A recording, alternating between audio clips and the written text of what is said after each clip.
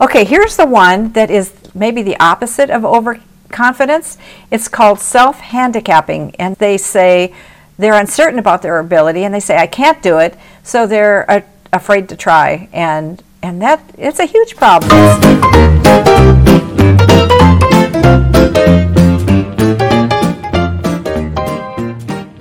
Welcome back to Adventure Parenting with Grace. I am Laurie Donahue, and this is the Gospel Parenting Podcast, where we will walk with you through the joys of parenting and the most painful challenges so you can rise with courage, practical strategies, and hope to parent with purpose. Have you ever told a little white lie? Oh, just a small lie that was for a good reason, and it didn't hurt anyone, so you thought it was okay? This is very common and generally acceptable in our culture. How do we approach that? Hey everyone, we are back with the second podcast in the Growing Your Kids' Honesty series. This was taken from a previous workshop I designed to help our kids to tell the truth. Last week we talked about the problem of honesty, and then we introduced the first of 3 aspects of honesty, and that was honesty with God. Be sure to go back to last week's podcast and listen if you haven't heard it. Today we're going to start with 2 examples that expose the difficulty in being honest for different people in different occupations. I think you'll find it very interesting.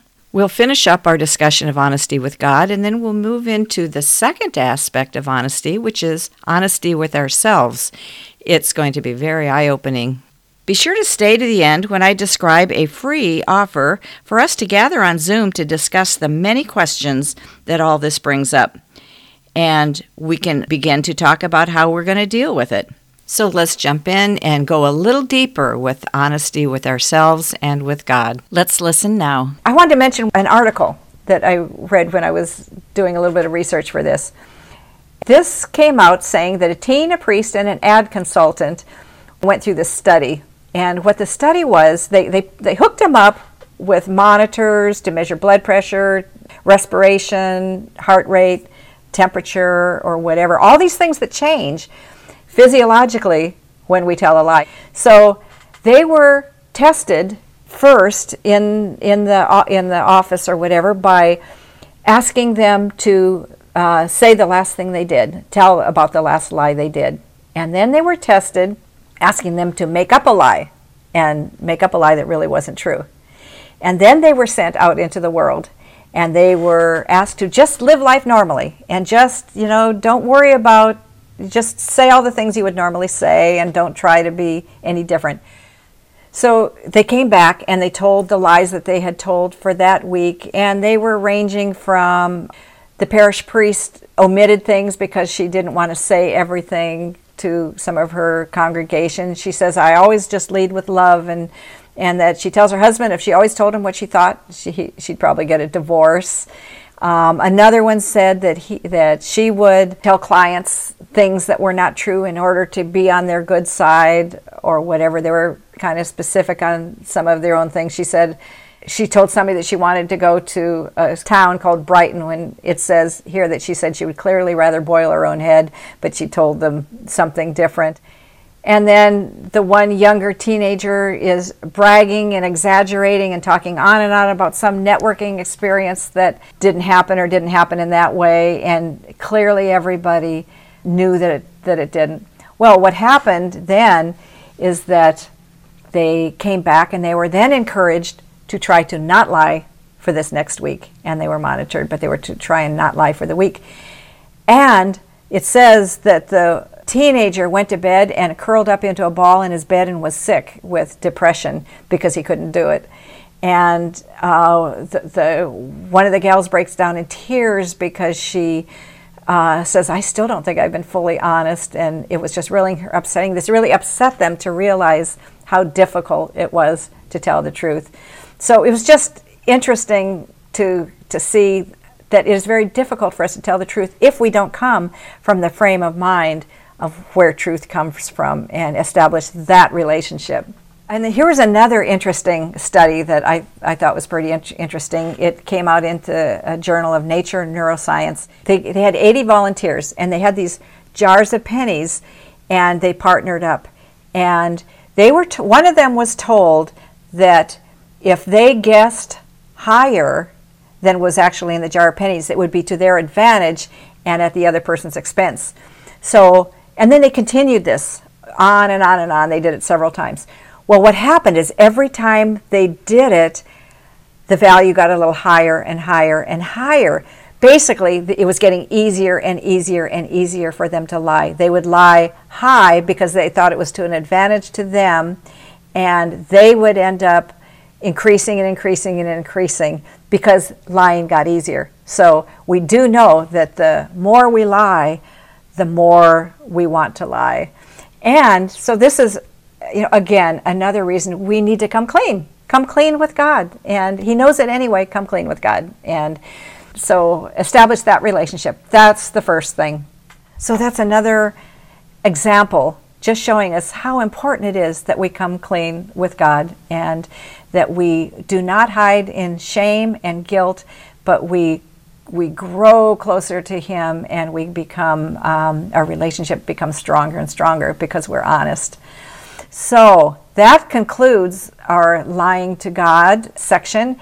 And I encourage you to go through the workbook and find those action points and try them out. In fact, try them out and then let's talk about them. Let's talk about how it went. And feel free to talk. You don't have to worry about hiding.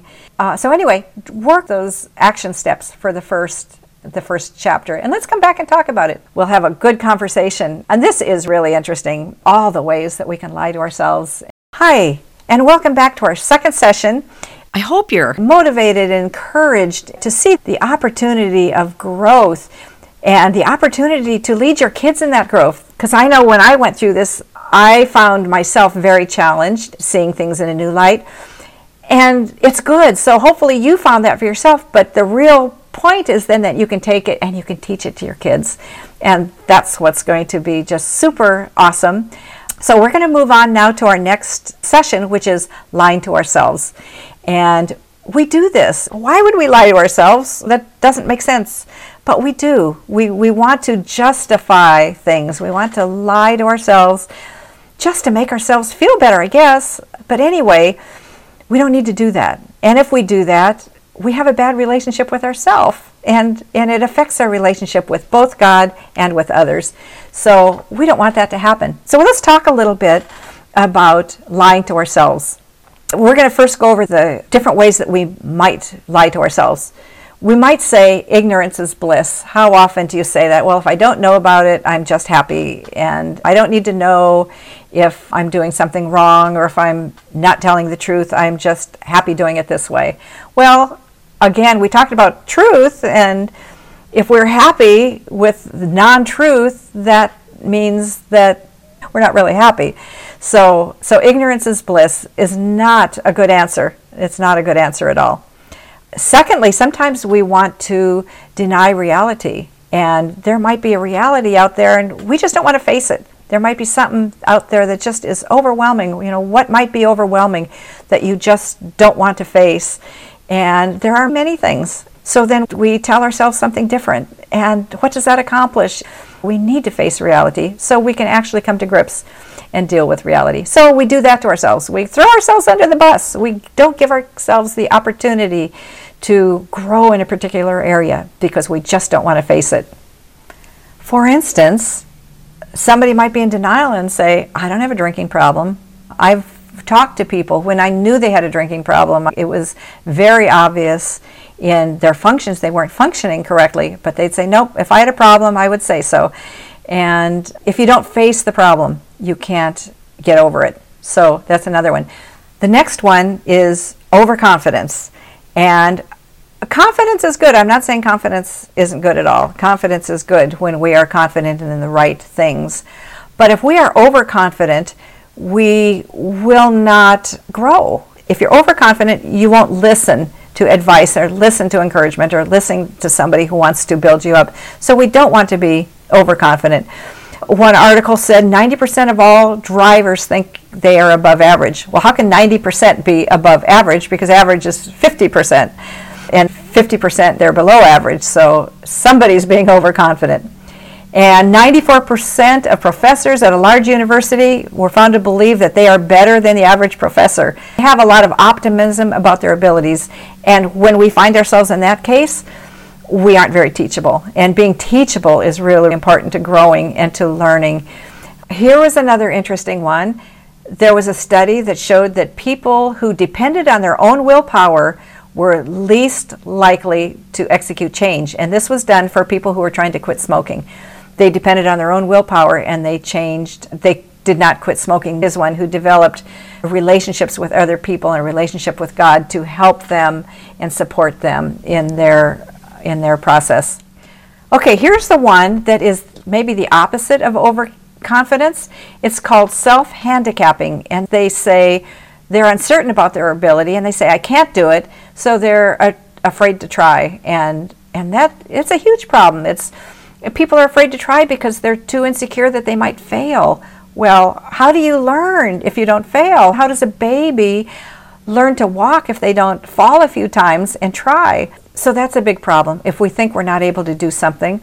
And oftentimes somebody might blame the fact that they had a failure on something else that had nothing to do with it, but they were just maybe ill-prepared. They might say that I'm just not good at it. Well, no, that probably wasn't the case. It's probably that they didn't prepare enough for it. So that's another one. The next one is, how do we want to be seen by other people? We do a lot of things to make ourselves look better in front of other people. Look at Facebook. People will put up profiles to make themselves look like something they're not. Give money to a panhandler, or they'll do different things that make themselves look good in front of other people. That's not being honest. That is not being honest with yourself. You need to be what you are and not try to impress others. Another one, they want to cherry pick the data. What that means is they want to pick the things that they are going to believe that will support what they want. And I think we all do that to some degree. It's like we want something, so we're going to listen to the people who believe the same way we do. And that's not necessarily being truthful with ourselves. We aren't using our own minds to develop our own opinions, but we're using somebody else's. Sour grapes. This is really an effort to protect our self-image to ourselves and maybe to others as well. But sometimes if we constantly try for something and we feel like we've failed or not gotten it, we say, oh, I didn't want it anyway. That's not being true to ourselves, and that's not going to help us grow. We're not going to grow into developing what we need to develop to grow in a certain area. So we don't want to do that. We don't want to say, oh, I didn't really want it anyway. Okay, this one is called Me and Others, and here's where we try to attribute something that happens or event that happens to a different cause that's out of our control rather than something that we really could have controlled. So here is a perfect example. Let's say you stayed up all night doing something you shouldn't have been doing if you're a student in school and you ended up failing a test. Oh, you can say, I failed the test because I didn't try hard enough. Well, that's not really the truth. Maybe you failed the test because you were doing something else instead of doing what you were supposed to do. So these are all some ways, and there are many more. Leave some in the comments if you can think of some other ways that I have not thought of or listed, of ways that we sabotage ourselves. We sabotage ourselves because we're not being truthful to ourselves. Honesty is so important for you to grow, and that's why we're talking about it. That's why we're going to expose ourselves to a little bit of ouch, and there's not a soul, including me, that isn't going to feel a little bit of ouch through some of these things. For instance, okay, I'll tell you one of them. I'll tell you me. And that is, I remember that when I came to the realization, and this would fit into the last category, I think, that when I would be late to something, I grew up always being early and told you need to always be early rather than late so you're not late. So as time wore on and I had a lot of kids and whatever, I kind of got out of the habit of being early, and I kind of got into a little bit more habit of being late. But some of the times I remember saying, oh, I'm late because the traffic was really bad. And sure enough, the traffic was really bad, but I also left a little bit late. So it was the two things, bad traffic and leaving a little bit late. But what did I say? I said, oh, I'm so sorry I'm late. The traffic was bad. Well, while it wasn't true, it was maybe also a little bit of omission because I didn't really say the whole thing, and that it was because I left late and I didn't leave on time. I kind of told myself that, I think, and maybe I even ended up believing it. I don't know. Okay, let's go over some of the effects that happen when we lie to ourselves. We've talked a little bit about how we do it, but now let's talk about what is the result. And the biggest, greatest problem with lying to ourselves is that it affects relationships. You've heard that before, haven't you? It affects our relationship with God and our relationship with others. And then we're in the middle, and it also affects our relationship with ourselves. So those relationships are, if not totally broken, they're damaged. And boy, does that make life really, really hard. And we don't want that to happen. We want to have a good, strong relationship with God, so we have a good, strong relationship and identity in Christ. And that's what will make us strong and confident and be able to move forward, because when we're depending on ourselves, we eventually come to the end of ourselves. You've probably seen that in your own life. I certainly have. But when we're depending on God, there is no end of God. Boy, isn't all this a little bit challenging? I want to invite you all to a Zoom group where we can talk a little bit more about this and ask and answer some more questions and maybe be challenged in some different ways. But basically, I would like us to all support one another toward the goal of developing honesty in our kids. So if you're interested in this, please email me at Lori@kidsstrengthforlife.com, and I'll leave the link in the show notes. But in the meantime, we know parenting is hard, but the best thing you can do is rest in the Lord this week.